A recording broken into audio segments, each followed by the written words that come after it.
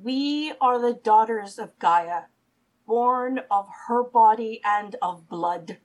We are vengeance. We are the Black Furies.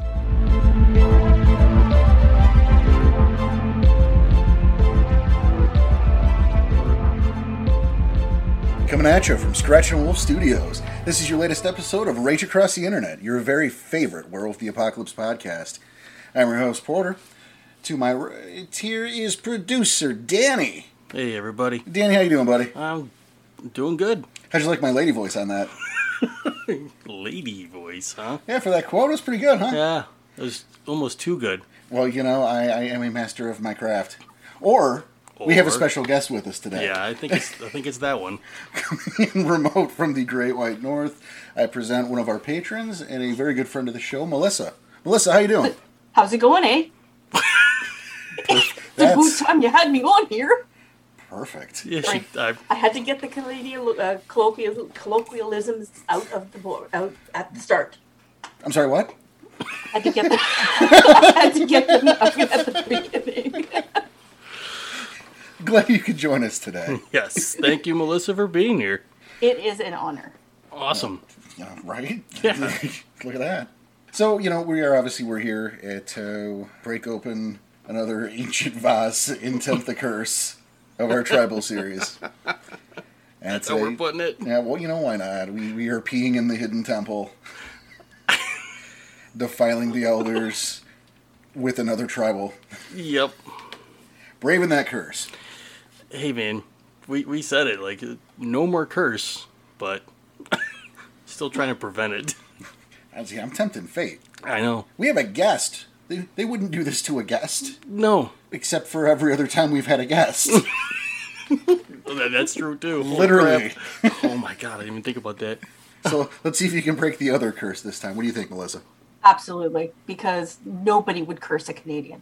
We have enough issues. We're on top of America. Oh. It's going to be like that, huh? Okay. It's going to be that kind of show? No. I have the utmost respect for the U.S. I have a lot of friends who are in the U.S., and this podcast is hosted in the U.S., so yay them. Oh, Yay. Is that where we're from? I didn't know that. I don't even know what to do with either one of you. No, it's fine. To be honest. These are goddamn ridiculous. At least I'll be able to correct your French. Oh. We don't, listen. We happen to be a very multinational show here. We speak a lot of languages, and we speak them with aplomb. Yes. Or Swahili, German, there was some Farsi that one time. Pig Latin. That's right. Je m'appelle. Of course. Which, of course, is Pig Latin, for it's nice to have you in studio with us, Danny. It's nice to be here. Oh, man, we got a show. So. we're certainly, eventually. Eventually. Nothing is happening. We'll get it going. Well, let's start at the start. Yep. We tend to do these in advance.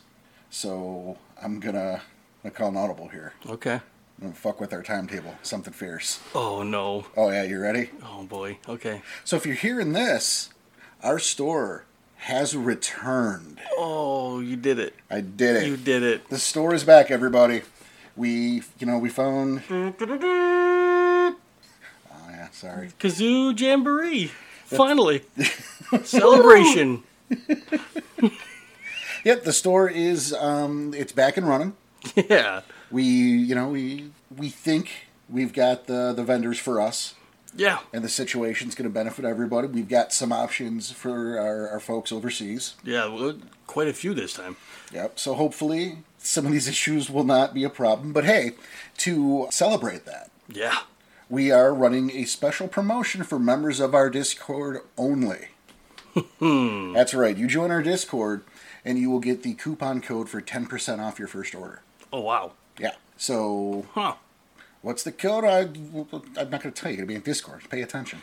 Get in Discord, get the code to the store. And again, celebration for reopening, because this has been a long time coming. Right. And in fact, to be clear, this is Season 2 merch. So the Season 1 merch, those of you who have it, That shit's limited edition. Yeah, limited edition. Don't break that cup, man. You can't get another one. I mean, you can get another one, but it's going to be Season 2 cup. Yeah, well, I broke mine. It's a better cup. Season 2 is going to be better cup? That's the larger ones, the 15-ounces. Oh, good, because I broke it. Hey, you get knocked off the wall, man. And while you're on your Discord, you can say hi to us. Yeah, we're always there. Yeah, somebody's always...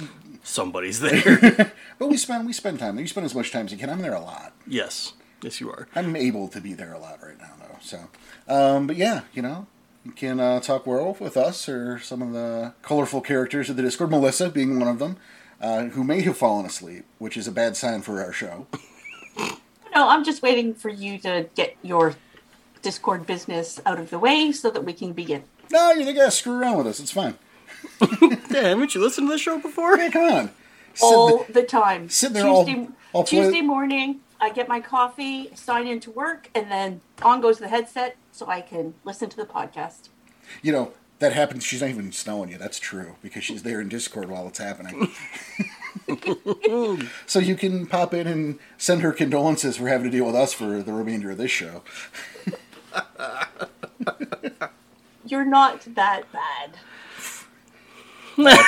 Put that on my tombstone. Shit. Yeah, but the Discord, we're all hanging out again, and you're gonna get that code for the 10% off for the store. Got some good stuff there. That's some cool. Oh man, I'm so excited for the new mug. Got some weird shit in there too.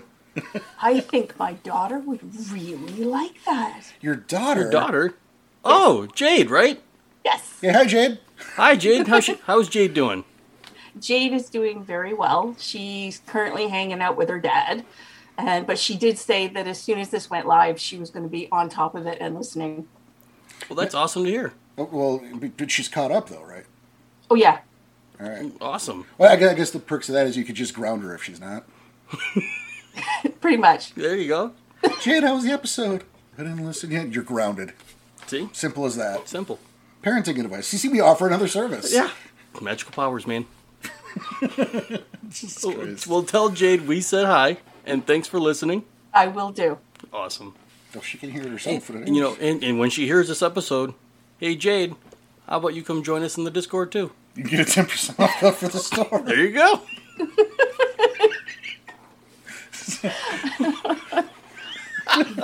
Yes. Here we go. Yeah, we're going to talk about the Black Furies, huh? Yeah, so I mean the Discord's, that's all we got. We've got the other business, but you've all heard it enough, and that's where most of your stuff's coming from is Discord. Yep, 5 stars, thumbs up, 4 stars, help us out, spread the word. Yep, Patreon. Yep. Get shit back.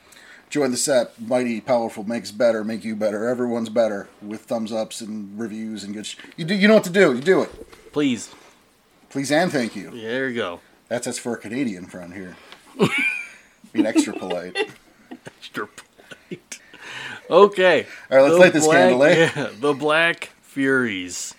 They are definitely furious. Furious against Fury? So, Melissa, why don't you tell us a bit about the Black Furies? I think they're a very interesting tribe. I find their way of handling things a little bit off-putting sometimes, but like all tribes, I think they have a certain nobility to them. And I guess I just like the way they approach the triad. They approach it via the fates. They have very strong roots with their with Greek ancestry and Greek mythology, and I think that's something that kind of has to play through even their sacred duty. And it's that sacred duty that they talk about in the tribe book that really appeals to me as a female player. I know I also play Get Fenris often as well, but the Black Furies really do appeal to that feminism that I think some games do not have. Okay. I see where she's going with it, yeah. Now it's interesting you bring up the Greek mythology. Yeah.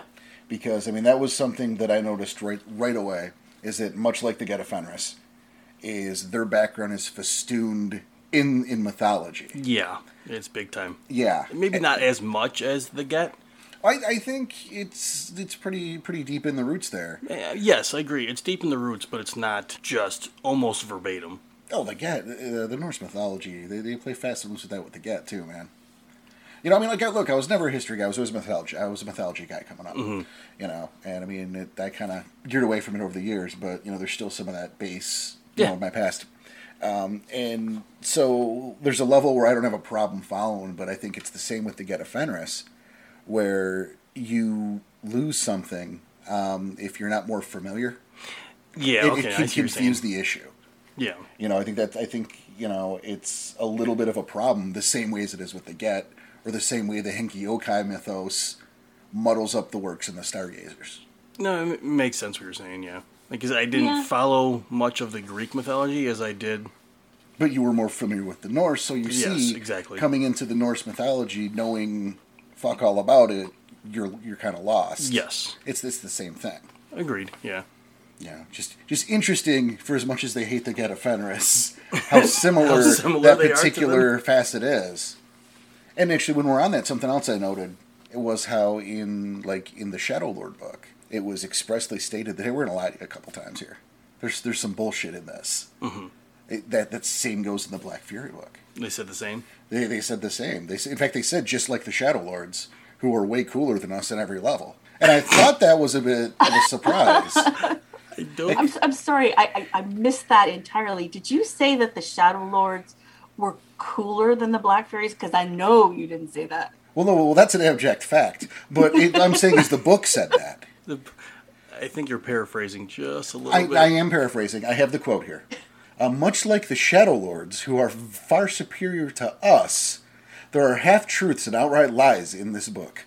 Oh, they did say that. No, not at all. I was going to say, what are you reading then?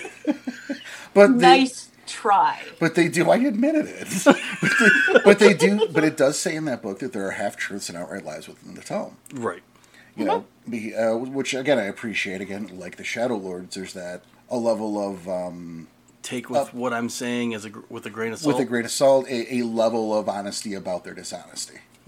Yeah, I can appreciate that. Yes, and you always like when someone can admit that they're full of shit, even a little. Even if it's just a little bit, at least they're admitting it. Well, because everyone's just a little bit full of shit. Yeah. So we can start, I guess, from the beginning. Well, hey Melissa, how did this tribe start? Well, from what I understand, is that this tribe sort of considers itself as having a particularly sacred duty. It talks about how, they were pulled out of the very earth itself, out of Gaia herself, to basically see what Gaia... So Gaia had heard the cries, not of the children being born and the people dying, because at the end of their life, but those in between, those who were being sort of attacked, murdered, killed, and it's that reaction to those cries of pain and sorrow, and that the Black Furies are formed, and they talk about how that they are the answer to the cries of the dying. Those that were taken down by kin. And they talk specifically about husbands and sons, and they talk about how, they were formed by the ground stained red by blood. They're female, they're bearers of life, so that they may never take a life thoughtlessly. Their fur is black, so the wicked might fear their righteous wrath. And they hunt the kinslayers and the profaners of nature, so protect their Gaia. And that is how they talk about how they were actually formed. And I know that can be, that sort of concept can lead to a very broad brush about the Black Furies as being man-haters. And I think that they don't help themselves by using this as an example. Does that make sense? Oh, yeah, yeah, no, we're with you. Well, that whole thing. That whole anti-men thing, it's a little... Off-putting? Well, it's definitely a little off-putting, but I think it's a little cliche. And I mean, frankly, I'm bored with it already. I was bored with it 20 minutes ago. And that has nothing to do with you, Melissa, to be clear. No. It's pushed on too hard. Yeah, it's such a concept. I'm already bored with that concept. It's something... It's the laziest way to do it. You know, I think it's unhelpful for groups. Yeah, It agreed. is really unhelpful for groups. Yeah, you know. And I've seen groups like this where, you know, people have chosen to play a Black Fury and they come out all guns blazing and it is not fun. I'm going to be honest. I have seen people, male and females, try to play a Black Fury as this man-hating, walking testosterone, well, a bitch. And that really isn't fun to play with. It's not fun to interact with. It's not fun to play.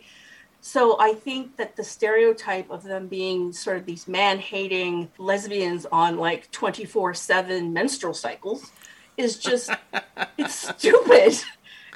Come on, let's give this tribe something that they are really good at. And they really are good at being representatives of the female gender. I'm with you. I appreciated stuff like, you know, the motherly aspects and like the motherly aspects of defending. Mm-hmm. But they don't push on that nearly as much as the anti-man. Well, and that's the thing is it's really, it's easier and it's like insulting to everyone. Yeah. And, you know, yeah, maybe I'm the asshole. I'm not interested in that, you know, that bullshit acrimony. Yeah. You know, No. this game, I mean, there's a lot of facets to the game. Yes. You know, there's some definite bleak shit, but that bleak shit, here's the thing, is done in fun. And that sounds weird as hell. You know, it's especially to someone who's maybe newer to the game. But we can go to these deep and dark places the same way you can go to a horror movie and come out smiling and laughing. Right. Because we're visiting that. Yeah. We're visiting that world and we're visiting it around a table with our friends, and then that's over. And it's okay. Yeah. You know? And no one's offended by what you had to say because you were saying it in character. And so, I mean, that whole aspect, that's not something we are going to dwell on. We have probably heard the last of it for the episode. Good.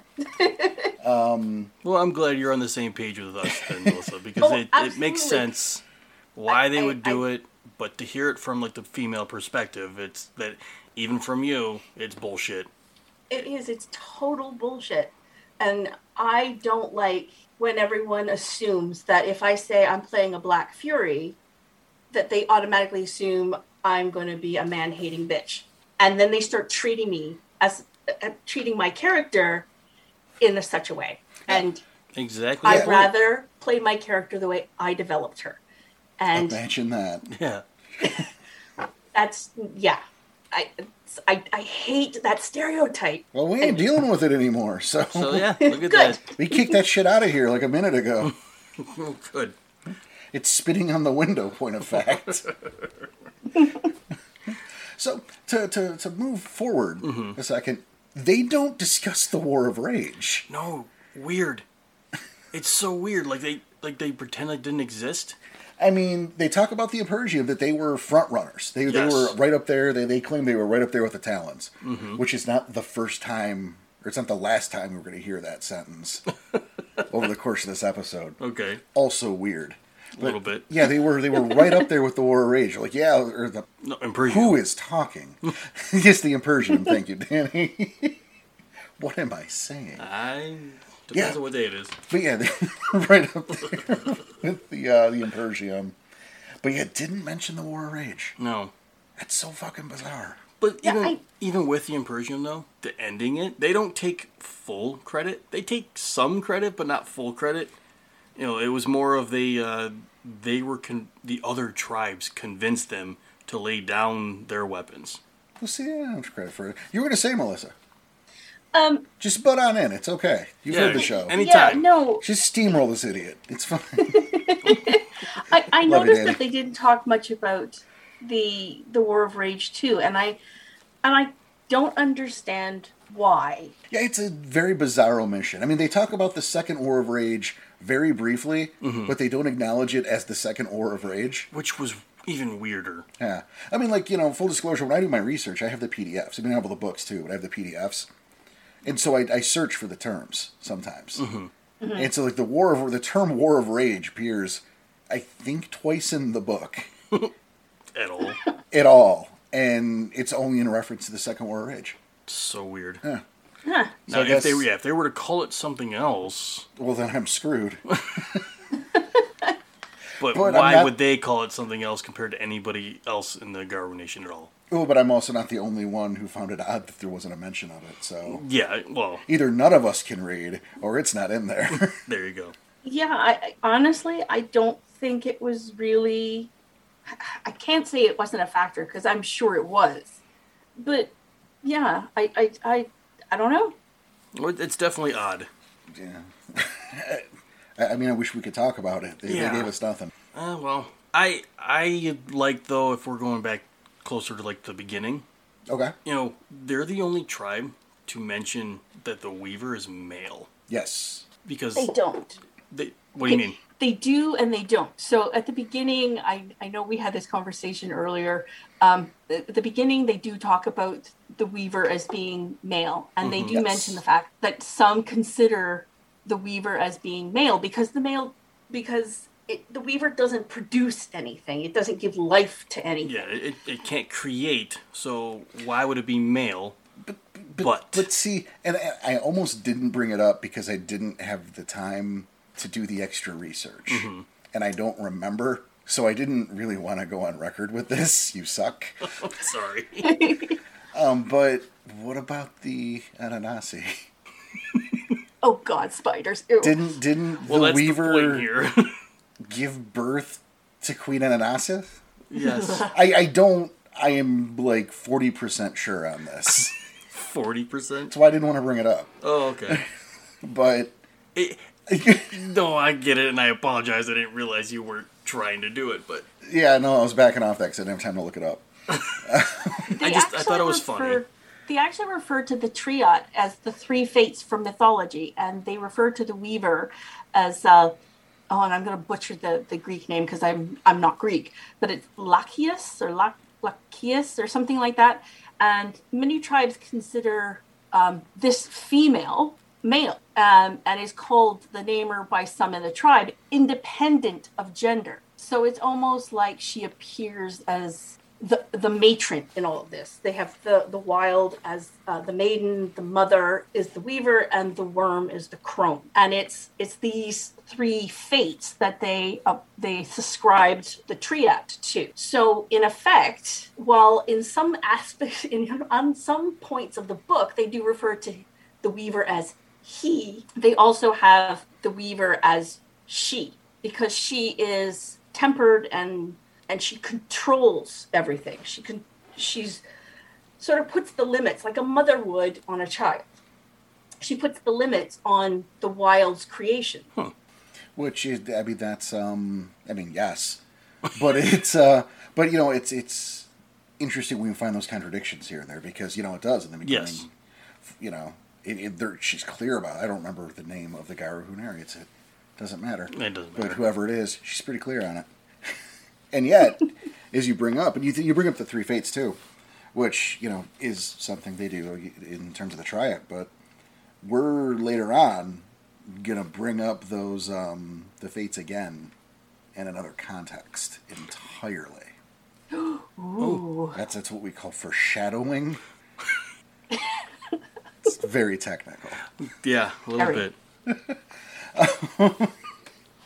Now something, because we're kind of jumping around here. Yeah, a little bit. And that's... Fine. Yeah, I'm okay with it. It's fine. It's something we don't very often talk about, but it's something I was reading. It was, you know, I was doing my research, and it really stuck out to me. And we're going to talk a lot about tribal conflict, not today, but in the future. Right. Around the time of the Storm Eater. Okay. All right. It's it's almost like an appetizer at this point for that eventual tribal conflict stuff. I bring up the case of Dara Zirian, who is claimed to be the first sacrifice and the right to bring about to end the Storm Eater. All right. Okay. Now, in the last tribal... Yeah, I was going to say, when they brought up was it Dark Claws of Vengeance? It was Dark Claw. Good on you, Danny. Yeah, I remember. The 13 warriors that needed to be sacrificed. Yeah, he was the Shadow Lord that stood up and convinced the rest of the European Garo that this is going to happen. Mm-hmm. Now... That's the thing. Is he according to them, the Dark Claw of Vengeance was the first of the Shadow Lords. He was the first to get to agree to it. Okay. And the one to convince the others. Here in the Black Fury book, it says Dara was the first to be sacrificed. Now, those are different things. Yeah. Yes. But you can see how through the oral tradition of the Garo Nation, yeah, and just a choice of sentence structure, can make it sound like those are contradictory statements. Yeah. And is automatically fucking fighting words. Yeah. Yeah. Just by different punctuation, you're right. Just by sentence structure, it could be misconstrued totally different from tribe to tribe. Mm-hmm. And again, the oral tradition, the oral history, playing telephone here. Yep.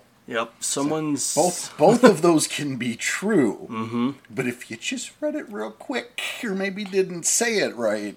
Yeah. You're a liar, and you suck, and your ancestors suck, and we're going to war. Yeah. Yeah. I didn't even think about it that way, yeah. It was just something that stuck out at me. Because, I mean, eventually we are going to be talking about those conflicts and how to handle those and, some of the cool shit we can do with it. Mm-hmm. And I thought, hey, a little appetizer for it. I like it. And then at the same time, talking about Dara, who was the first to be sacrificed. Right. Gotta make sure we use their punctuation correctly for us. Well, yeah. I mean, I see in the book itself that it says a crone calling herself Daria was the first to sacrifice her own life. So it sounds like she had more of a choice rather than she was just tossed in there. Well, no, they all agreed it was a self-sacrifice. What is it Daria? Yeah, Dara Ziatin. Dara or Daria? It says Dara, no D-A-R-A. Okay, that's what I had down too. I thought you said Daria. I'm like, shit, did I typo that name and just Dara. fuck it up for everybody? Let's go with Dara.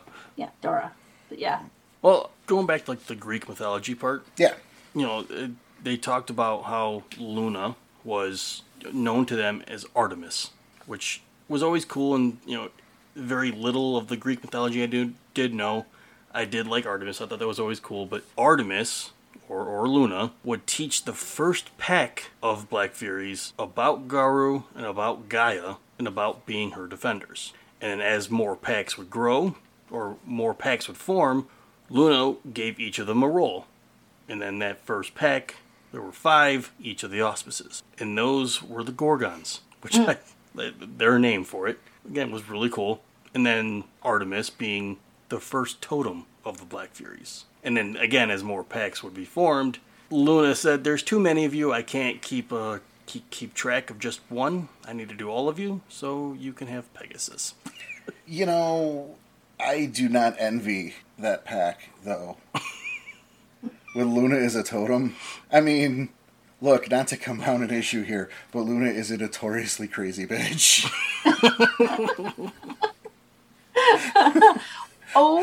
For sure. That is not a totem I want to be taking marching orders from. Yeah. Fucking run and hide.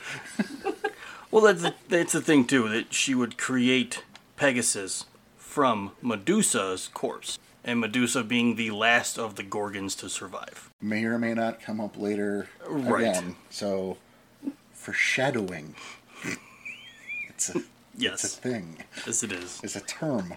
So we lost contact with Melissa. Did we lose Melissa again? No, I think Pegasus is interesting as a tribal totem because, again, Pegasus is neither male nor female. They don't subscribe a gender at all to the totem. So, and again, they specify that in the book. I don't know. In popular culture, Pegasus has always been male. Has it? Yeah, I didn't know that. Yeah, I never contributed to male. Hercules, I think it was Hercules, wasn't he, that rode the horse? Well, I guess maybe this is me. Mm-hmm. Maybe this is just a Porter thing. But aside from Mr. Ed, I have never thought about or cared about the gender of a horse. And I didn't even really care about Mr. Ed, but it was right there for you. Yeah, I was going to say, but it says Mr., so yeah, I know. it's already done. Well, neither did I, actually. So I expected it being, I thought, when I was doing my research for this, is that I thought, okay, well, this is going to be really strange. The tribal totem is, what, male? And they specifically say that they don't put a gender on Pegasus at all, that it's neither male nor female. So I'm thinking, okay, that's the way to get around it then. So just like in real life, the Pegasus is hatch from an egg. Yeah. I guess. Okay. Well, it's good. It's, just like in real life, huh? Just like in real life. Yeah. You go to the patch and you have to pet the Pegasus eggs. So you'll have to tell me where this real life is. Which one's going to be deformed and come out a unicorn and have to go work with the children of Gaia. Oh. That's the game we're playing. Dude, I just said Pegasus eggs. Come on. There's no rules. There's no rules. Very good. Okay. Oh, man. Okay. No, if you don't laugh, it's bad. You don't have to hold that in. All right, well, there was a story in there about a pack who were pretty much, we'll just call them it was like the greatest loss of their tribe. They consider it the greatest loss of their tribe. The entire tribe of Black Furies, this is our greatest loss. But they refuse to tell anybody about it. This is weird to me. Yeah, if it's the greatest loss, why would you not tell anybody? Well, it also, that's your greatest loss? I mean, it's a big deal. It's not a small deal. Okay. But maybe we should let you continue to talk about it. We should continue to talk about it. All right. Well, it was a pack named the Stream Runners. And long story short, they found like some heavy metals leaking into like fresh waters. Doing their work. Yep. And then they would trace back all the problems back to an abandoned silver mine. Which festooned with the worm. Yeah. It was a spiral hive, essentially. Yep. And being that they were environmentalists. So this is a big deal. It's a big deal because it's hurting Gaia. It's a big deal. It's hurting the wild. It's the worm. Yeah, I mean, there's trifecta. There's no downside to this. Except, instead of, like, getting backup, they pull the White Howler. And just ran the fuck in there. Yep. Nope. We're good enough. We can do it our own. And they just, guns blazing, head first. And then, of course, they come out the Twisted Stepmothers. Which, and I get why you would say this is their biggest loss, but they're still a problem. No. They're absolutely a problem. Melissa, you read about this? Yeah, I did actually. I don't know if it has something to do with the fact that maybe the Black Furies think they themselves better than this, and that the arrogance that is usually ascribed in other tribes, and not necessarily them, is why they consider it one of their greatest loss, because it literally was one of the stupidest things anyone could have possibly done. Agreed. Yeah, it was kind of a no-brainer outcome. Mm-hmm. And I mean, look, they've been a problem since, and like there's 6 of them, and they're kidnapping baby Black Furies left and right. Yeah. And they're Galliard. Was it Othala Childslayer? Which fucking on that name. It is a pretty creepy name. Yeah, it's great. Like she knows a shit ton of secrets. Yeah. She's been around. She knows a lot of shit. And the first thing I think of is the Scepter of the Bygone Visions. Oh yeah, no, I know where you're going with this. There's a talent of the worm in that fucking armory. Holy shit. So there's a lot of potential, like, for stories there. To use them as threats. And so I'm not saying it's not a loss. I'm not saying that. But I'm saying that the Silent Striders lost access to their ancestors in their tribal homeland. And they don't consider that their greatest loss. The Wendigo and the Uktena lost just so much land. and kin. The Croton can't even complain anymore. But the Black Furies lost a pack once. Yeah. I know where you're going, yeah. That's all I'm saying. Greatest loss. A pack one time. Yeah, but you're comparing apples to oranges. Both are fruit. You're welcome. You're actually comparing their loss, which they might actually say is their greatest loss. They've never really lost tribal homelands like the Striders have. They haven't, had to deal with worm comers like the Wendigo and the Uktena have. It's not the same thing. That's kind of my point. I'm not disagreeing with you. I think you're right. I think it kind of does seem a little off balance. But there's got to be more to this than the tribe book is telling us, right? It's got to be more. Like you would think, but this is the place to tell us. Yes, but maybe it's a source of shame, or maybe the publishers of this particular book just didn't want to do it. I don't know. I mean, what you mentioned with that Pax Galliard and the secrets she knows, maybe that's where it goes. And again, it's speculation because the book doesn't explain. No, and I just think it was to the ballsy to call that their greatest loss, and just how statistically improbable that is. I mean, that's like, Danny, how was your day? Oh, well, I stepped on a landmine somehow, so I can't walk anymore. How was your day, Porter? Oh, well, got rabies and malaria. How about yours, Melissa? I dropped a quarter down a sewer grate. It was the worst day ever. Right? It would be. I'm kidding.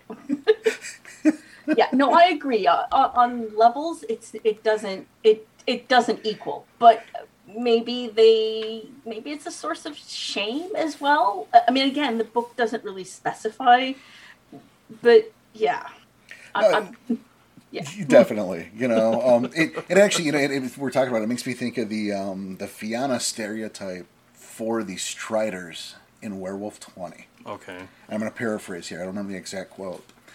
But it's like, the thing about these guys is no matter how many tales of sorrow and woe we tell, they always look at us like, is that all? I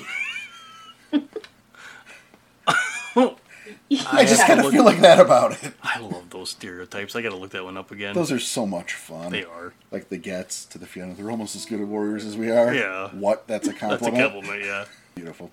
Moving on, though. I just... I talked earlier about the Red Talons. Mm-hmm. Yeah, I'm waiting for you to bring that up. I'm a little curious. Well, I'm going to tell you about it right now, and we're jumping way ahead, and we're going to jump back again, because Continuity's stupid. That's not true. Continuity's great. Pay attention to your Continuity, everybody. We're celebrating the wild by not doing things in order, much like the Black Furies do. Look at that. Yep, see? See? This is honoring the Black Furies by not doing this in any particular order. But, the Furies are part of the Margraves European Coalition. Oh, I didn't know that. They were early adopters, like the Red Talons. Okay. Those were the two tribes that first joined up with the Margrave. Well, the Furies were around the Balkans, as they do, doing their business, and they ran afoul of some Red Talon packs who were doing similar business for perhaps different reasons. Maybe a little different, yeah. But, look, I'm here to murder, you're here to murder. Let's murder together. Let's be friends and murder, or at least stay out of each other's way. Yeah. Which is about when the Margrave swooped in and said, hey, everybody, I've got an idea. Let's all murder together. and then I'll take over in the process. Yeah, why don't you just do the right thing? That might have been actual audio, I'm not sure. Just do the right thing. Just like that. Oh, okay. And then they joined the European Coalition. They were the first members. Them, the Talons and the Black Furies. Once again, fucking early adopters. Trendsetters, you might say. There you go, trendsetters. What do you think? Trendsetters? Absolutely. There you go. Well, I mean, we bring up the stepmothers, and then, like I said, we have that speculation of that Galliard, and maybe that's why it's the greatest loss. And yes, it's a shame, but something we haven't been able to do in the last few tribes is the speculation part. I'd love to hear if you had one of those. Oh, Danny. Oh, we haven't done that in a while. I haven't had anything particularly juicy to work with. That's why I'm asking. Something to speak to me. And, I don't hear... I mean, again, with the Wicked Stepmothers, the idea of that Talon of the Worm being at the Sept of the Bygone Vision. Mm-hmm. That could be a fucking problem. Yeah. Especially if she knows about it. And we're going to assume she does, because then why else are we talking? Mm-hmm. And that could lead to some sort of raid on that. But, I mean, that's the heart of... That's Black Fury Town. Right. That's their big cairn. So, I mean, an assault on that level, that'd be something crazy. Because if I remember correctly, and I haven't looked up the Sept of the Bygone Vision in a while, but if I remember correctly, moon bridges won't even fucking complete to that place. Really? Without, the official say-so. Mm-hmm. Oh, no shit. Yeah. Hunter could not take a moon bridge there. You could be at the Wheel of Tha, and that cairn will take his bridges everywhere. There's no rules on the Wheel of Tha. Okay. And the Wheel of Thaw will not take you to the Sept of the Bygone Visions. You'll stop short. So it's more of a protection thing? It's a protection thing. Oh, that's really cool. And is it because there's the talon of the worm there? No, it's just how it works. Oh, I mean... Well then, out of curiosity, Melissa, you've story told a few times here and there, right? Yes. How would you run like a story like that? The bridge just doesn't go there? No, the Sept itself, and then the stepmothers, and then that Galliard of that pack, or the Black Spirals, knows of that information. Could you run some kind of story like that? Crap, that would be a very high level, because that Galliard is like an Athro. Like that's, yeah, that would be... Whew. Wouldn't be a small feat. No. It would not be a small feat. That this pack is not just... It's a pack that's been together for ages. It knows... That Galliard, I was just doing a quick reread.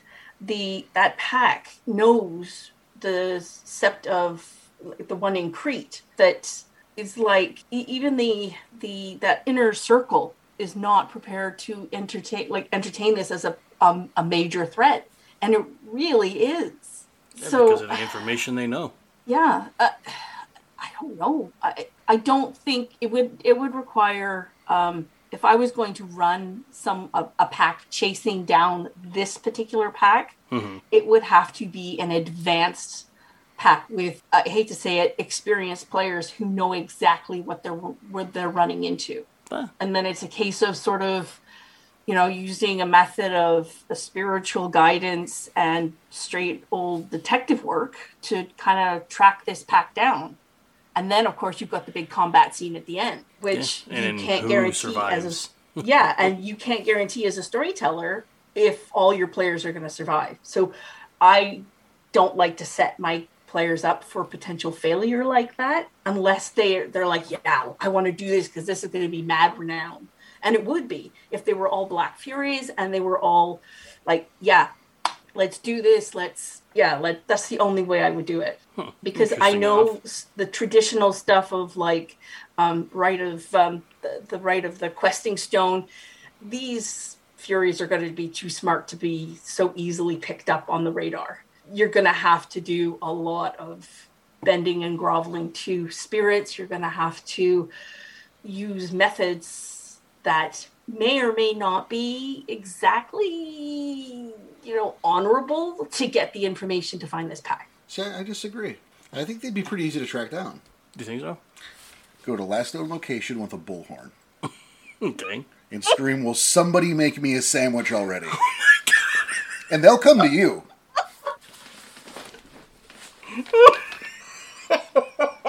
Oh, God.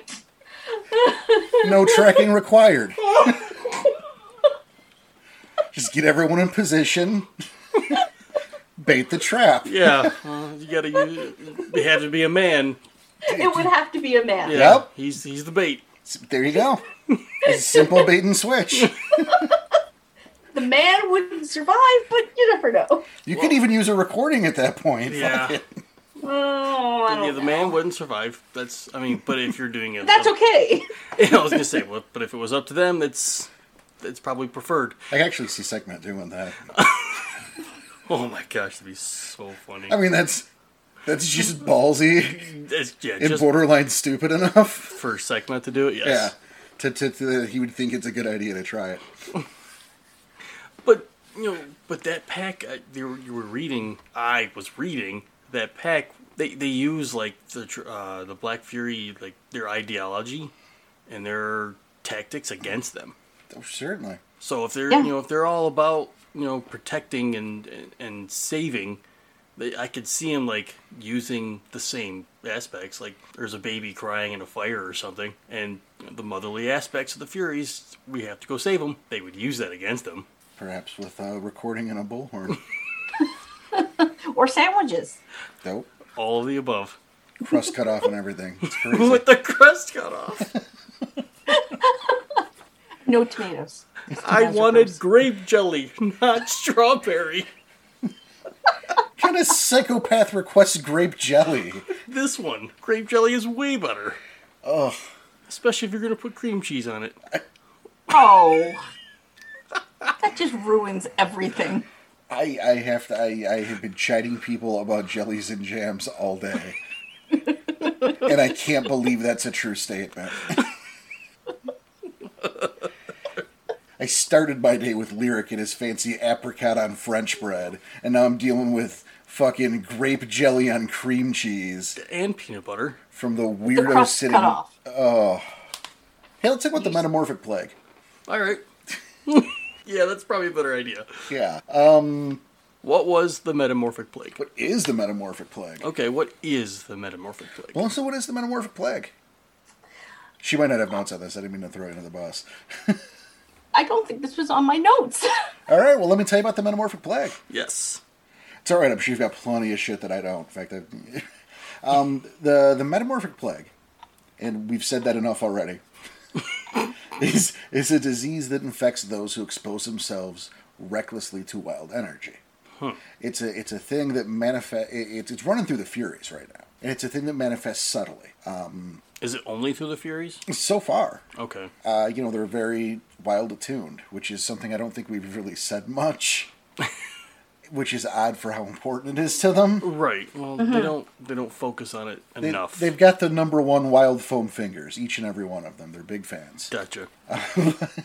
This plague, it manifests subtly. It'd be easy to go, it turns them into like some sort of gibbering freak, or it doesn't work that way. It changes the, and this is a quote here, the victim's inner being without drastically changing the outer. So, it'll start with like your strongest personality trait changing. Like subtle changes though? Yeah. Slow. Okay. Yeah. So like, maybe Hunter becomes like gentle and smart. You had to throw smart in there, huh? I did. Like articulate and fun to be around. That'd be weird. Like he's suddenly the life of the party. Oh, yeah. Which is not the character. Like, I'm fucking with you a little bit. Yeah, just a little bit, but only a little. No, I get where you're going with it, though. Yeah, like you start to change. And you go, that's easy. Like, people change. They grow, And you're not going to the club every night. You're older than that now. Or, Mm-hmm. It's not 93, so we don't have pogs anymore. But Pogs. Hell yeah. But, got me my slammer. Jesus, that's how it starts. But then it moves to physical changes. Eye color, complexion, hair color. The guy starts to lose their memory. And finally, there's even false memories that slide into place of the ones that existed. And the Garu ends up a different person entirely. Inside and out. Yeah, she takes on this new identity and role. They're still Garu, they're still Black Furies, Pegasus still acknowledges them. But, they're new people. And the thing is no one really understands what the hell is happening or why it's happening. I was going to say, where is it coming from? They don't know, it's happening. And that's the best they got. Oh, see, it's a little fucked up. I knew you were going to read it, so I didn't. Nice. But it was... Just run them over, Melissa. Yeah, the please. worst part is that it's contagious. Yes. It might start in one pack member and it spreads to the entire pack. Oh, someone pulled up her book while we were talking. Yes, she did. Hey, good for you. That's fine. All right. Because I had heard something about this, but I thought, yeah, okay, whatever. But yeah, it's actually, I saw it. And I would call this the greatest tragedy to befall the tribe. Oh boy. I don't know if it's something they want to acknowledge, though. That's the thing. So nobody else knows about this except the Furies. Exactly. They're keeping it quiet. But they're keeping secrets just as much as... Well, everyone does that. But how would you address the nation with that? Hey, Sally over here, she used to be Jessica. Yeah. Hey, everybody, it's Iona Kinslayer. And I just want you to know that we got diseases over here that make us into other people. So, it's crazy. What's going to happen with that? Put the cigarette down and try and tell us again, please.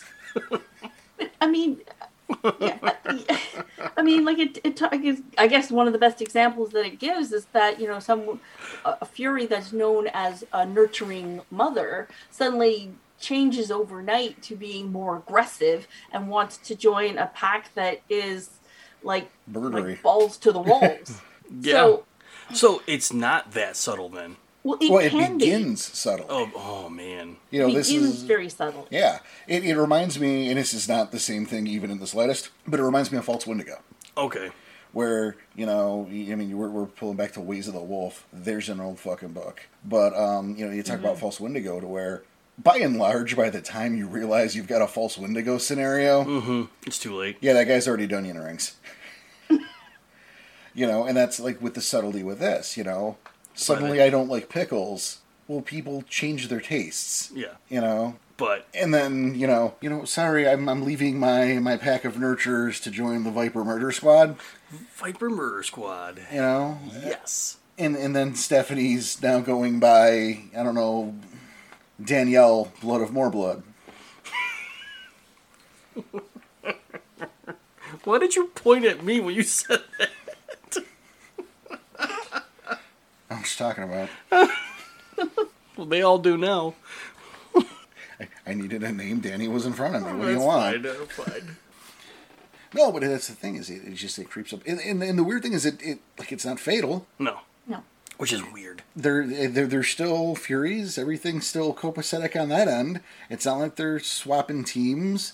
They're not becoming wild wolves. They're just different. They're not them anymore. They're just another Fury. Which is like from a morale standpoint, it's got to be frightening as shit. I was gonna say, but at the same time, maybe the best you can hope for because no one's dying. Yeah, but I mean, think about it this way: is, you know, your best friend just then not only changes person, but turns into an entirely different person in front of you, or your mother or your sister, just Furious. So I got it. Yeah. Yeah. And the thing is that there's no explanation as to where it's coming from.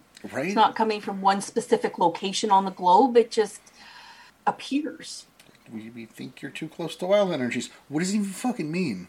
You know what I mean? Like, what does that even mean, honestly? I don't know. You can go to Flux and hang out there for a while, and as long as you don't screw around with anything, don't mess with stuff. Yeah, I was going to say don't. You'll come back fine. That's the wild's realm. And this is just affecting people and is contagious. Yeah. I mean, frightening is a good word for it then. I don't know. It's crazy. All right. Well, I love the speculation part, so thank you for entertaining that. Yeah, I found a couple things, yeah. So, you want to move on to camps? We can move on to camps. Melissa, do you want to move on to camps? Sure, we can move on to camps. Let's move on to camps. All right, camps. You want to throw them down here, Melissa? Sure. So, I think the camps speak to a schism that is actually within the Black Furies itself. You have the two sides of how they want to deal with the worm or the crone or whatever you want to call. Let's just stick with the worm for simplicity's sake. Yeah, for simplicity. So there's some in the camps that will want to just deal with the worm head on, just, you know, balls to the walls. Let's beat it where it stands and attack like everything that is even worm related. Fomori, kill it. Bane, kill it. Vampires, kill it. Sounds good to me. And then you've got the other half that's like, well, you know what? Let's not do it that way because we're just killing ourselves, killing them. And it's a war that we're not winning. So let's target humanity and our sacred duty. And it goes back to that thing that we talked about earlier and the thing, like the sacred duty of, you know, dealing with humanity. And for that, I think it kind of speaks to where this tribe sort of breaks apart. So the Amazons are the ones that would take the fight to the worm, and they just don't care. They just throw the bodies. So then you have the Bakans, and these are the ones that Porter and I were talking about earlier. These are the Avengers that target men, rapists, murderers, matricides, vast polluters, the dregs of humanity. They'd rather waste time on the more obvious manifestations, so they focus on the criminals, they focus on the personal and violent punishments, and they are vicious. They are exactly what everyone thinks the Black Furies are. So these are the women that have no problem taking out men. So these are the stereotypes, is what you're saying? These are your stereotypes, yeah. Okay. Yeah. Now, the freebooters are my kind of favorite because I think they're really interesting, but unfortunately they're the smallest because their mission is to find these pure wild places. as you can imagine, there's not many wild places left. No. So because the wild places are constantly being tampered with, this camp is just getting smaller and smaller and smaller. But I think they're so interesting. And if I was going to run sort of a one-off, I'd have sort of like the freebooters. I'd have the players play freebooters finding a nice wild place, because it really makes you feel all good. Yeah, but at the same time, if there's not that many left, they'd have to do some serious searching to find it. Exactly. Yeah. The Moon Daughters are tied to the modern world, and these guys are kind of interesting too. They're the most adaptable of all of the camps. The rites and the doctrines follow a more New Age paganism, and they understand that change is a part of life. And in this day and age, traditional processes, the way that things used to be, it doesn't have a place anymore. We need to take what our sacred duty and move on. Bring it with us into the 20th century. We need to kind of make ourselves, more modern. Okay. As you can imagine, the more traditional tribe camps are like, yeah, shut up. Just shut up. Sit down, you young ones, and shut up. Yeah. Yeah, shut up. I love it. Yes. And then you have the Order of the Merciful Mother, which seeks to reform human society using human tools like politics, arts, popular cultural, and the big one, religion. So a lot of these are part of religious orders like the Catholic Church. Yeah, I find it hilarious that they take credit for the popularity of the Virgin Mary. Yes. Yes. And again, I think this is an interesting camp, but as someone, if you don't want a religious person in your group, this is not a camp to encourage.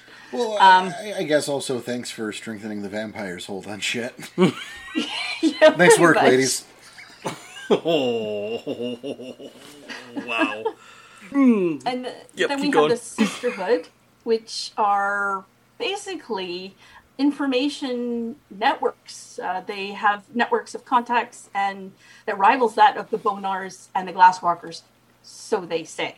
Mm-hmm. I don't believe that. No, I think that's going to be one of those half-truths or outright lies we heard about earlier. Yep, agreed.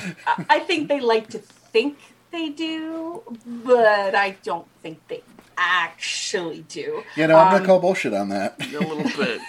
The Furies who formed this camp have spent years getting Guru, kinfolk, and other individuals out of the path of the church, especially during the era of the Inquisition. And they speak to that. So women who were able to perform magic under the thumb of the Catholic Church, these were the types that this sisterhood were the types that got them out of dangerous spots. So I think, historically speaking, they're kind of interesting, but I don't know if this is really a big thing anymore. So now they've focused more on networks and information gathering. And then finally, there's the Temple of Artemis. Interesting thing about these guys is that they are very old. Yeah. So I saw that. I was, what though? And as funny as it is, it's interesting because they don't allow cubs, and Fosterns, even nope. Yeah, I was gonna say, and there's probably maybe one Fostern in the entire camp out of like 100. Yeah. Okay. Yeah, like they're literally the eldest of the eldest. So in order to apply to be in the Temple of Artemis as a camp, you have to have done something, and you certainly have to be something that they would approve of. So they're the most conservative of camps. So as a result, they would really, really hate the Moon Daughters, who talk about the adaptability and bringing things into the 20th century. Mm-hmm. These guys are like going, They're the ones telling the Moon Daughters to sit down and shut up and let us do the talking. Right. They're very similar to the Bacchantes in terms but act as the wisdom to their outlying rage. Okay. They talk about pulling away from the other tribes to focus on their internal matters. So focus on criminals rather than the war. I think we're going to go back to that a little bit, though. Think about it. They want to pull the Furies away from the Garou Nation. Yeah. They want to back out. I don't think it means backing out. But just you know what? We're going to do it our way. Fuck y'all. Well, yeah, and they say, dealing with the intertribal matters, I mean, that's just keeping the house clean. Yes. Yes, very much. It took me a second. I'm sorry. I what you're talking about. I was going to say a great example of that would have been the metamorphic plague. It's an internal, in-house matter because they're keeping the house clean. That's fucked up, Danny. Yeah, Yeah, because I definitely implied it. I mean, they really do talk about tribal-only packs. So packs that only have Black Furies. If there's cross-tribal, so you've got, say, a Geta Fenris and a Child of Gaia, because I know you love them, and a Shadow Lord, and a Black Fury, that is considered a travesty. And they consider that breaking Gaia's own laws. So they're really, really conservative. Also, that poor Shadow Lord, I would want to lead that pack. I feel bad for him. Well, he could be the alpha. You don't know that. That's what Unlikely, I'm saying. But, he probably is. No, that's what I'm saying. Is he's clearly the leader of that pack, and I feel bad for him because just what a motley crew. Yeah, but you know what I mean. Or he's the beta because he doesn't want to be. Yeah, because he wants to turn the head, right? I was listening for that. Yeah, see? She knows what I'm talking about. But as a result, they have a strong influence over the political structure of the Black Furies themselves because they have the highest number of crones in their midst. And, I mean, I know I don't know if we will talk about the inner and outer circles, but the outer circle has the highest number of crones, which means the Temple of Artemis has a say in really the direction of how the tribe goes. The entire tribe itself. Yeah. Right. Huh. Well, we talk about those, the different circles as part of the tribe. Now, the other scary thing about this particular camp, and this is what struck me as I was reading it, I'm like, ooh, this doesn't look good. They have been known to stand in judgment of Black Furies who have broken the law without the knowledge or consent of either the inner or outer circle, especially in cases of multi-tribal septs that will not meet with appropriate justice. So they will do their own justice without any permission from anybody else. Pull a Judge of Doom, if you will. Yeah. Yeah, pretty much. You know what, though? At the same time, I appreciate the camps. They're not so much about we talk about transparency, and this camp is very much like this other tribe, and this camp is very much like this tribe. Yeah, there's not so much a case of that here. There's a little bit, but not much. And and they also refer to their camps as, and again, I don't know Greek. I'm probably butchering it. Kuklos? Yes. Did I say that correctly?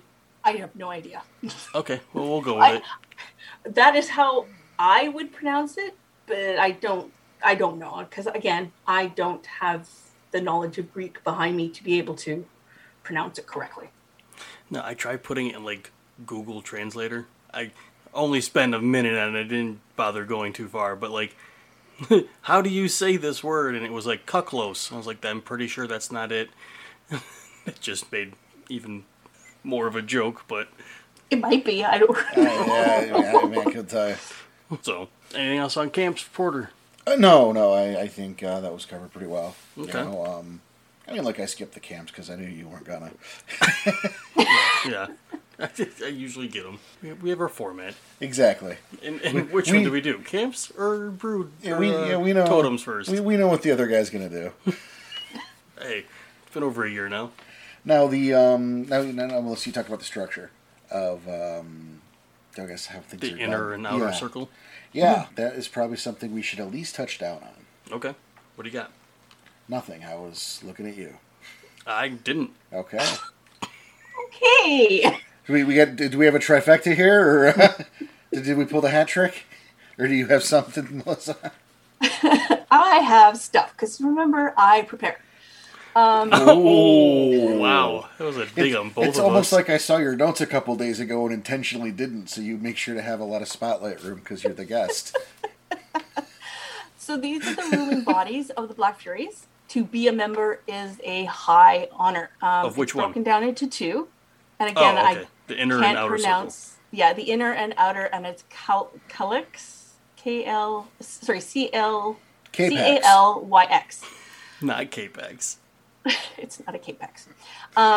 The inner is interesting. It's made up of 5 members, one of each auspice.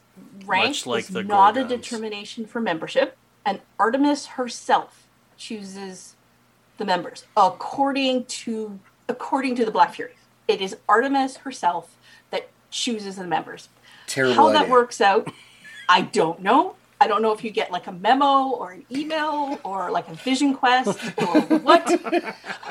But they just know that you are a member now. Yay, you. Just send a loon. I was going to say, a Strider comes to you and says, hey, I have a message from a Glasswalker. You need to go to their tribe. And then you go to the Glasswalker Sept where they have an email for you. I don't know. The thing about this is that the members are unknown to the rest of the tribe. Nobody knew who these people are. So they very much well don't exist? Yeah. So is the Black Fury Illuminati. Effectively. The only time you would know, and I think they had a story about it at one point, is that if you're a member of the 13, which is the outer, they have an idea or at least a concept of who is on, that a new inner circle has been selected. They don't know who. They just know that a new one has been selected. This sounds like a terrible idea. So there's 13 outer, 5 inner. That's right. No one knows who the inner are except maybe those 5, if at all. No. So there's 5 in the inner. Right. The outer, there's 13. So nobody knows who the inner are except the 5 themselves. Yes. And they were handpicked by the craziest spirit in Crazy Town. Pretty much. Yes. And I would revisit that structure. Who is going to question Artemis, though? Why, I think... Which Black Fury would question Artemis? Well, I probably none of them, but that's kind of my point. Exactly. Is, fucking, let's rethink this. Mm-hmm. Because, again, with Luna is doing the picking, but if no one knows, you also had that level of, no one said it was me. Prove that didn't happen. Right? No, I get it. Prove it. It feels like it might be a mistake. Yeah. And then you have the 13 of the outer. Yes. Yeah. And maybe one of those 13, hey, Luna comes to her and says, I need you to be part of the inner now because there's a spot opened up. And then they're all like, hey, why has Jennifer not been here for like 2 weeks? Is she part of the inner circle happens. now? Because people, so in the outer, people die. These are not ones that sit in Greece and just sit there and rule and, eat grapes and whatever. These are people who literally are scattered throughout the world. So they each have, for these 13 members, each have a protectorate of some sort that they have to monitor and watch. So again, rank is not a determination for membership.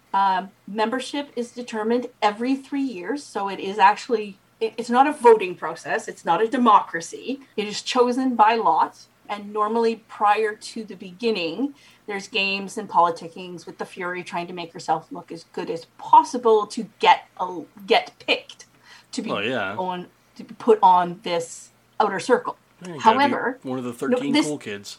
Yeah, this doesn't matter because members can be chosen multiple times and it is made completely randomly. And I must highlight the randomness of this because they claim it's completely random and they're told that it's completely random. But funnily enough, no metis, no males have ever sat on this outer circle. What a crazy random happenstance. Yeah. You know. That's just, it's so wild. I see what you did there. What? Wild. I know, right? I can't believe that. I do. I can't believe that. Well, I mean, obviously, I say no metis, no males, because the only males in the tribe are either kinfolk or metis. Right. There is no male. Right. There's no male trueborn guru We in the probably Black should have picked on that in the beginning of this episode, but Just talking about It's fine. again, it is a tribute I to the think wild. We're doing this everybody out of knows order. that. oh, okay. You know what though? But I like that because I want to hit that real quick. Yeah, go nuts. With the males only being metis as far as the Garu or kinfolk. Right. I see it as like if that's the case, they're the only ones who are allowed in the tribe. It's because it's almost like it's that mother's punishment for breaking that law. Well, let's add to that is the fact that it would be irresponsible to discard a child. In that, that's what I'm looking for. There's the maternal aspect. Right. Of you don't just throw a baby out. This isn't China. All right. Yeah. So that's why. And I hate to be cynical about this, but have you a listened to the metis show? male is less likely to be able to advance quick enough to be a threat to any of the higher stationed group. I hate to say it, and I might be just cynical about this, but that might be another reason why they keep them. Well, I see why you would say it though, and especially in a tribe of warrior women. Yeah. Yeah, I mean, it's a species of warrior women and men. Either way, Yeah. they keep the male metis, and they throw the non-metis, either the baby boys. They throw them around. Usually, Chilnagaya. Chilnagaya. Most commonly the Chilnagaya. Right. It seems like a waste. I think it's stupid. I think it's a bit of a waste. Yeah. I agree. It's a waste. You wonder why the Chilnagaya is such a large tribe and the Furies are such a small tribe. Well, that's the Furies' fault. Yes. Because they're cutting half of their numbers intentionally right there. But, Furies are no slouches in the battlefield. Right. You know? Oh, no, they're absolute warriors. So let's give our males to the children of Gaia? And the thing that I couldn't find anywhere in the book is to why they do that. It's just conjecture, but there's nowhere where they say, this is why we do this. Yeah, they don't... It's not really explained, yeah. No, but I mean, with the rhetoric of the tribe, you understand, even if it's kind of a poor decision. Right. Yeah. But, I mean, surely they would be better off keeping the males around, even if they were second-class citizens. To try to... boost numbers? Well, alter their behavior. Okay. Oh, okay. No, raise them within the tribe to make them stop being the things that you don't... I'm not saying do it. They don't... No, I know what you're saying, though. But, we don't like these qualities.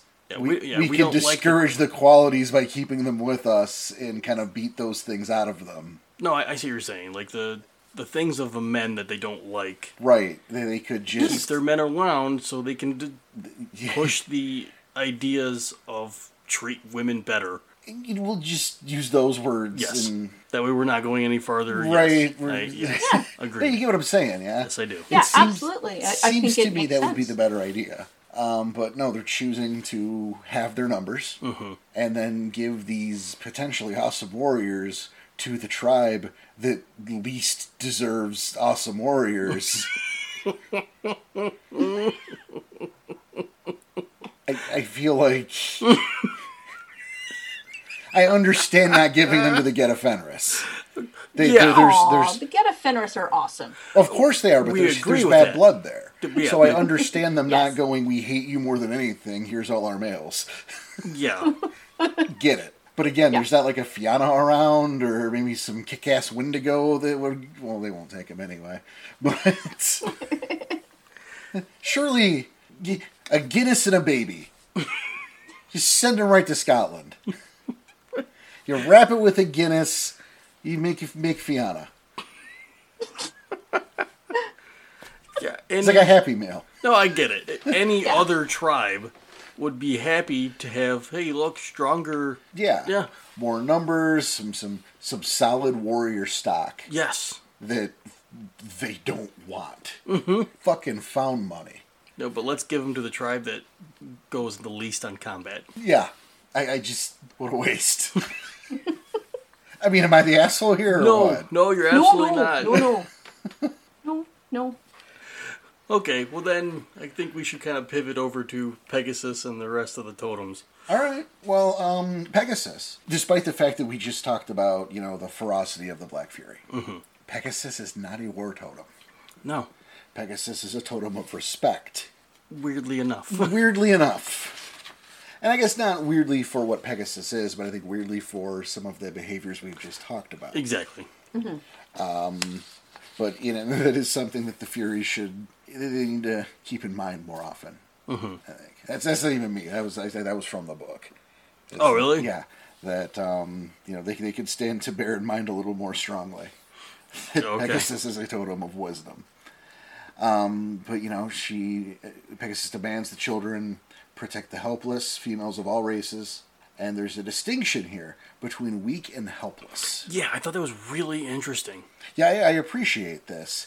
Even though it would raise some questions that we're not going to ask in terms of the tribal rhetoric. Right. But, the idea of the weak and helpless distinction is important because, for example, the strongest Garou on the planet, right, could be chained up and is therefore rendered helpless. Yes. Despite all of the strength. Yeah, it's a paraphrasation of an example they gave. But the weak will submit without chains at all. So it's that distinction.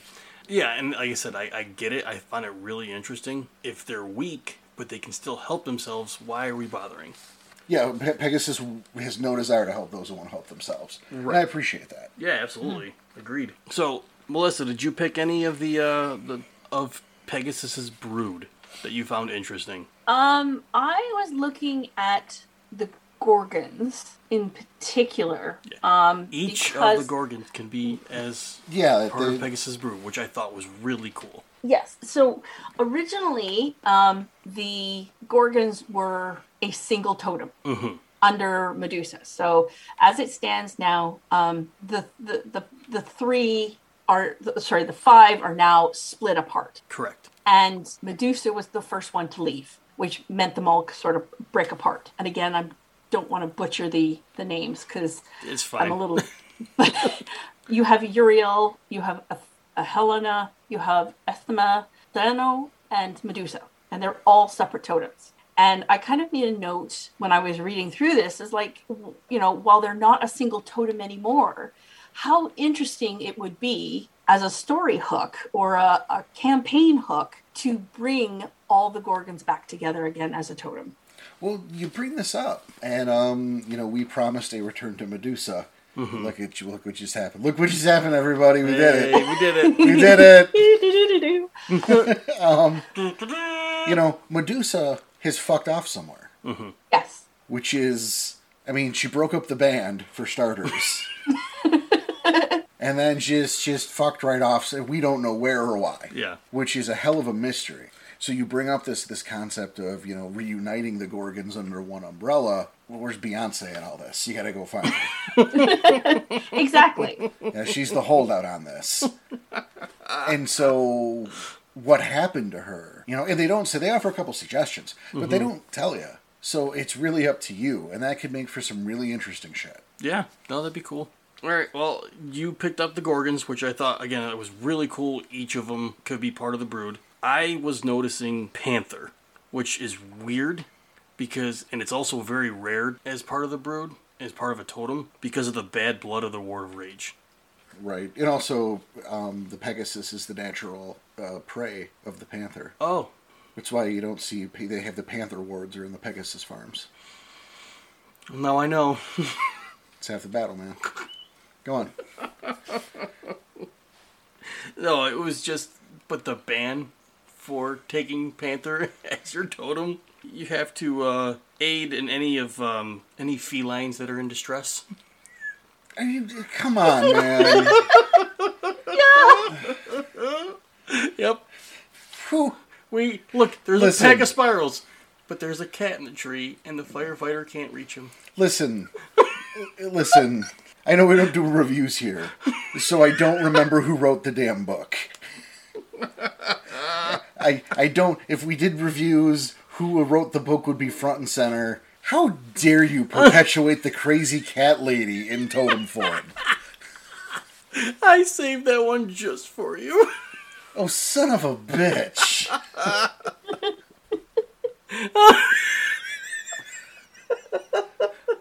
Help, the cairn's on fire, but there's a kitty. But the kitty. There's a kitty, everybody. Fuck off, man. You're welcome. Oh. All right. So, Panther, Melissa had the Gorgons. Yeah. What did you get out of Access Monday? Yeah, how did you know I went to Access? I'm not even going to perpetuate this joke. All right. I got a couple things. All right. I got a couple things. First, we have Chimera, the Masks of Man. It's a little bit like Manos, the Hands of Fate. Okay. It's not. This is, of course, completely independent of the totem Chimera. Okay. All right, different thing. Yeah, I was going to say, it's a little close, but... Yeah, well, there's close aspects, enough. man. This is not that. Right.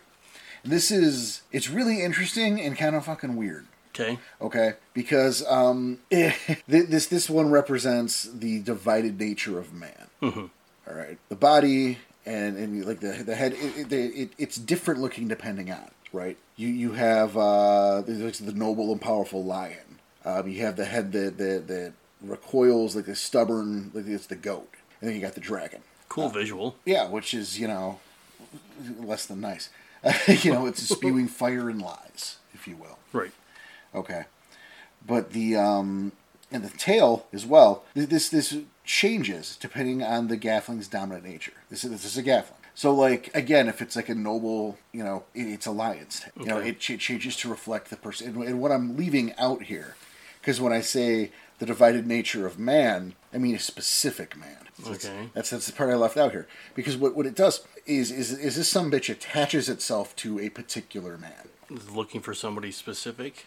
Kind of. Sometimes it's sent out, sometimes not. You can learn gifts from him, but in exchange, you become the guy. Oh. And it's very strange. Because again, the behavior of the Chimera will also reflect what's in the heart of the guy. Mm-hmm. And who to heretofore we'll call the Chimera's master. And we're putting that in quotes. Mm-hmm. We'll go back to that. Okay. All right. So again, like if the master is a shitty guy, maybe you're going to get that dragon tail, and he's going to be a shitty Chimera. He's going to be a dick. He's just a destructive monster, and like the fur's going to be darker. He's going to be rattier. Like it's interesting how the appearance will alter a bit. But he roams around the penumbra near the master. Okay. And just wreaks fucking havoc. All right. Is just bad news bears. All right. Just whatever he can get his hands on, wants to destroy. It's not really specific. Just he simply rages, quote, he simply rages, devastating all in his path. Just fuck it, let's rumble. Cool. Right? Well, here's the problem. You're walking around with 12 rabid Tasmanian devils chained to your hip in the Umbra, right? Okay. So there's already a problem just in general. And it's possible for this guy to manifest in the realm, but that becomes a bigger deal. Okay. I mean, it's going to take a lot of power, but it doesn't matter because you can't defeat this guy on the normal way. And this is the one that the Chimera is attached to. Well, this is the Chimera itself. Okay. Okay, it's just he follows his master like a fucking puppy dog with an attitude problem was the words that were used, and I feel it's a disservice. I feel like it's more like a flaming bull in a china shop. Okay. Or perhaps a china in baby shop. Oh my god. Oh. Just to give a little more squish. But oh my god. There's only one of this guy, and he attaches himself to this master. And he can only be defeated by the master. Okay. all right, is the Chimera is a reflection of himself. You know, hostile as hell, but you can't fight him. The only way to defeat him is by changing whatever shittiness is about you. So, like, you know, if you're going to encounter this guy, it's really a big role-playing opportunity, because Dex Brawl will not help you. Yeah. It's interesting, and it's kind of weird and kind of wacky, and I haven't seen anything like that before in any other broods, because it's not so much a servant of Pegasus as something that Pegasus helped do to people. Yeah, that's weird. Right? It's like chaining a gremlin to you, and you're like, man, I love that movie. Except you remember, like, a gremlin is this shitty monster who breaks things and claws at people. Mm-hmm. And all your stuff's ruined. Damn it. Yeah, I used to love that movie.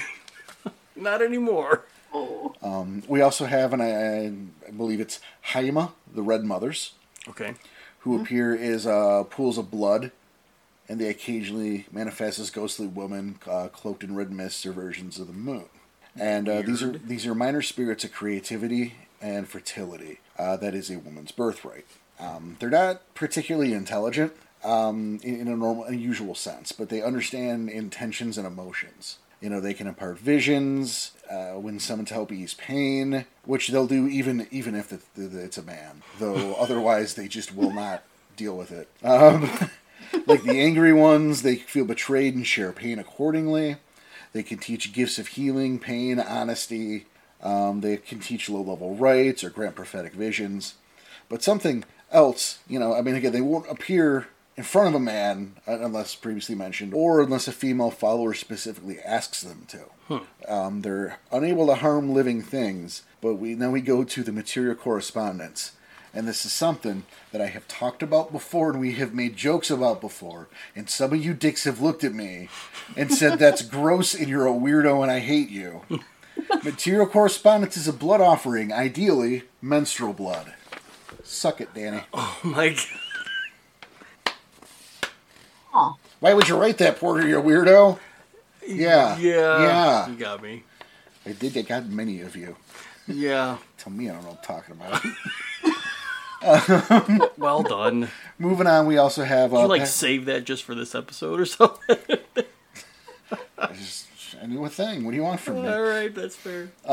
We have Pegasus Scaflings. Okay. Which I almost don't even want to bother talking about. Because a Gaffling of the totem, that's... What a shock. Yeah. You know? Mm-hmm. But what's interesting is that in this case, Pegasus pulls from itself. And these Gafflings are aspects of Pegasus. Mm-hmm. They're actually color-coded, which is, I guess, really convenient. Yeah. But, so, you know, here's a blue Pegasus Gaffling. and it's going to run out, and it's there for a certain job. Okay. All right, like, there's not a whole lot of meat. There's not a lot of meat here. But, you know, she'll send one out, and the aspect will do whatever it was sent to do. Be that protect, or offer a vision, or offer some healing, or... you know, assist in defeating the thing, whatever. Mm-hmm. And then it immediately returns and rejoins Pegasus. So when all the different colors combine, do they make the Mega Pegasus? And thou form the head. Oh, God. I was just thinking of, Power Rangers, dude. Oh, God. See, I went to Voltron, because it's a little chilly in here. Well done. Nice. Oh, boy. Yep. And then finally, there's the triptych again with that foreshadowing nonsense. Yeah. The maiden, the mother, and the crone. Okay. Which are not the worm, the weaver, and the wild in this particular instance, but are I guess they're separate jacklings. Okay. Who will appear, and I mean it's just like it sounds in the form of like an older, a middle, you know, the different stages. They represent the different stages of womanhood. And, you know, technically the three spirits together, they always come in, is a trifecta. That's the hat trick every time. And they're not, again, this is a weird situation because they're not exactly, they're part of Pegasus brood by choice. Right. Not by any sort of lineage or creation or, you know, it's almost like we've decided to join you.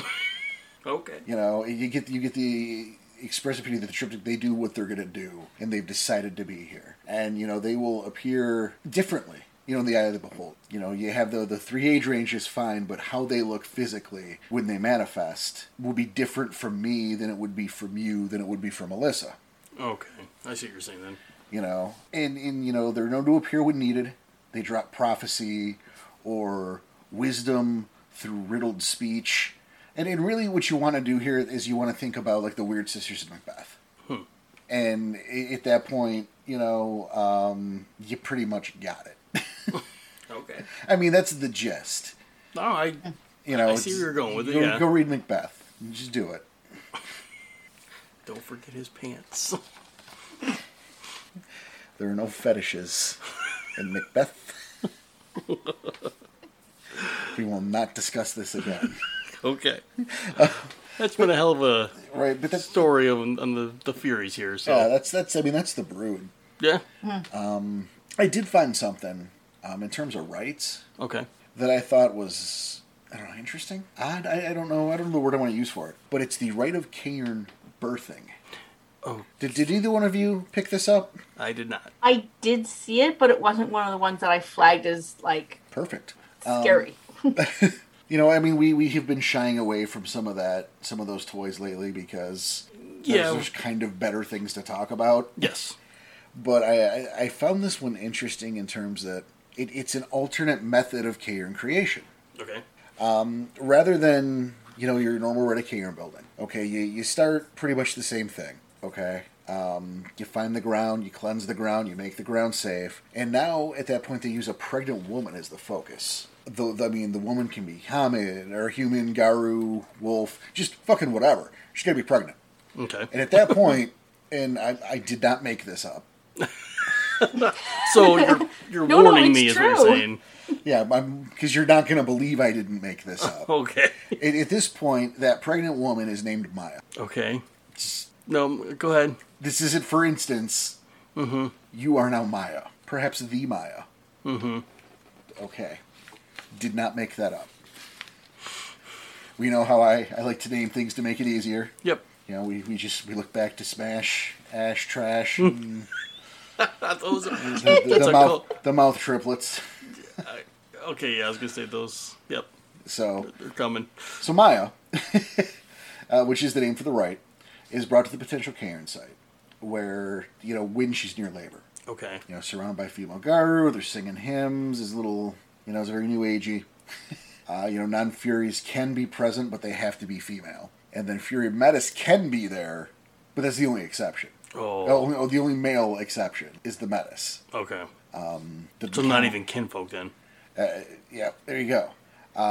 Now, there's a single crone who can aid the mother through the labor, but no other assistance can happen. And the Furies present, quote, must instead fill their hearts with love for Gaia, beseeching her to take Maya as an inspiration and create a Cairn here with the child's birth. So they say pretty please.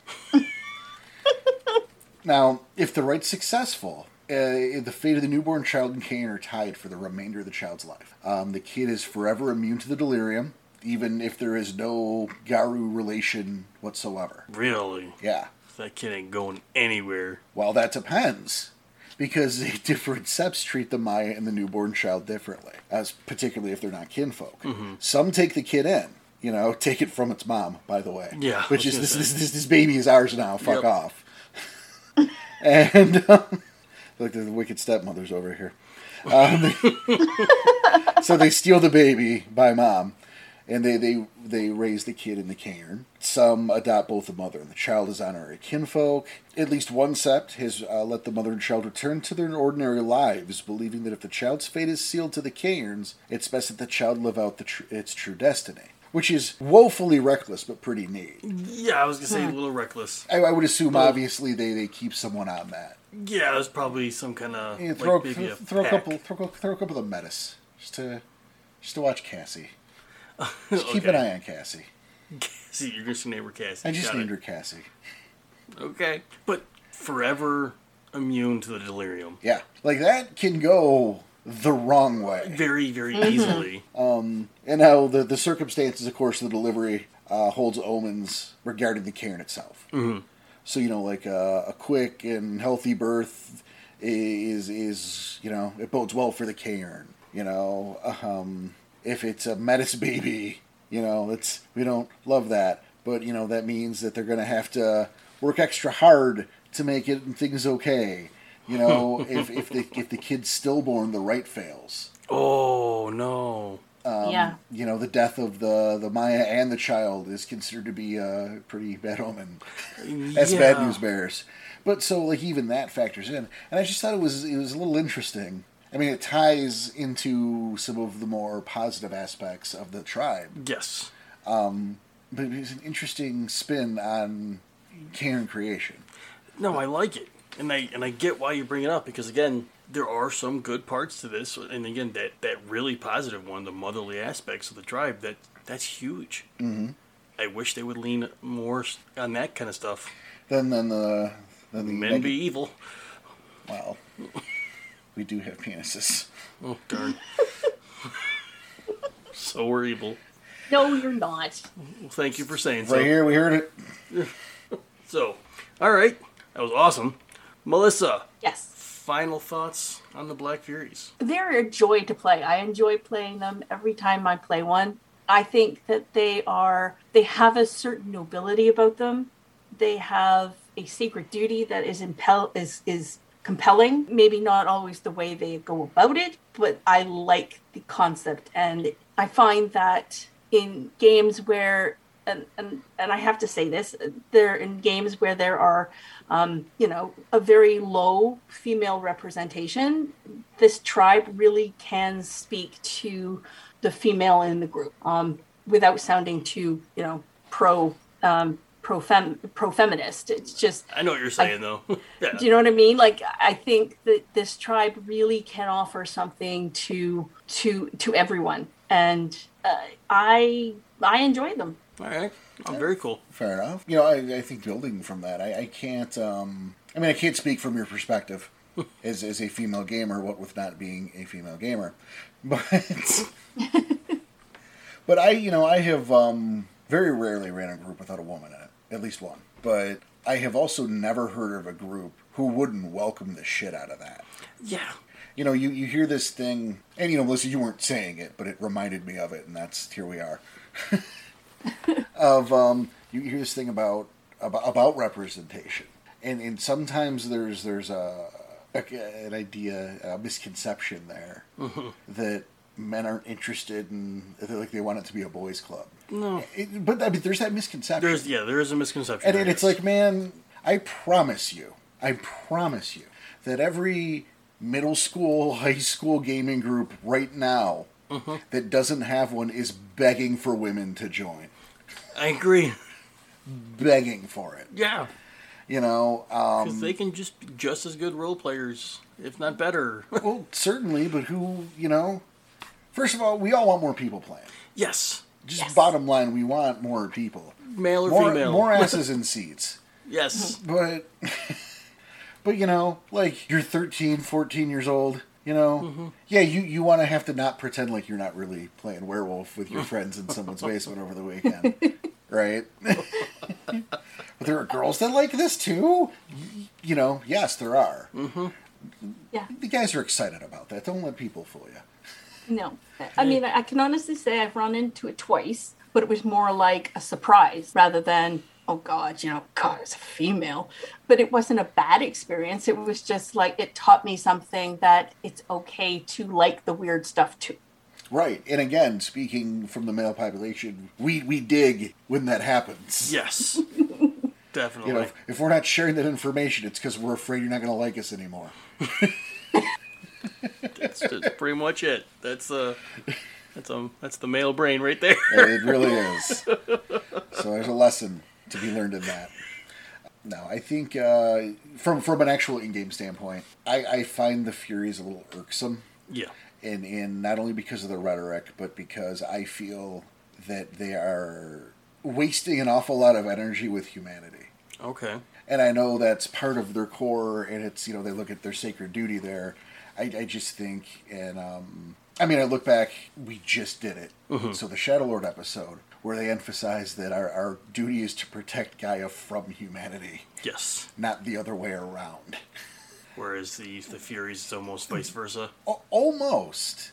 Yeah. And so, like, I find it to be a little irksome of, there's this section where they talk about their involvement in helping women in America get the right to vote. Mm-hmm. And we didn't talk about it because it's like a paragraph and there's not really any meat to it. Right.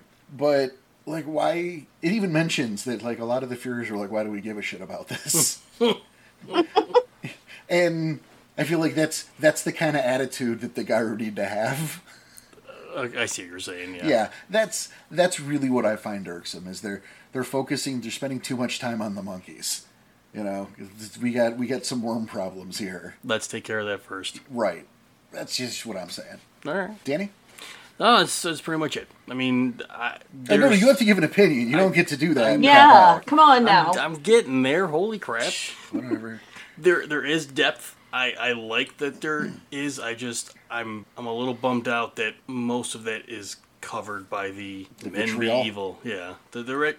It's some of that stuff. This still can be a really cool tribe without that. There's still a lot of depth in it. Like I said, I've 3-4 times already. The motherly aspects. If they pushed more of that in these books, rather than, we're just as good as men, if not better, I wouldn't have a problem. They're still a cool tribe. I still recommend anyone who's looking at them, go for it. Play the character, not the dots on the sheet. But, right? Yeah, absolutely. Still a cool tribe, and if that's what you're interested in, going for it, do it. But maybe focus more on that stuff rather than what's pushed on. I think well said. So Melissa. Yes, thank you for joining us today. Yes, thank you, Melissa. It was so much fun. I'm glad you think so. There were a couple times we lost you for a second. Never. I was listening intently. That makes one of us. You're the one, huh? All right. You need one of us.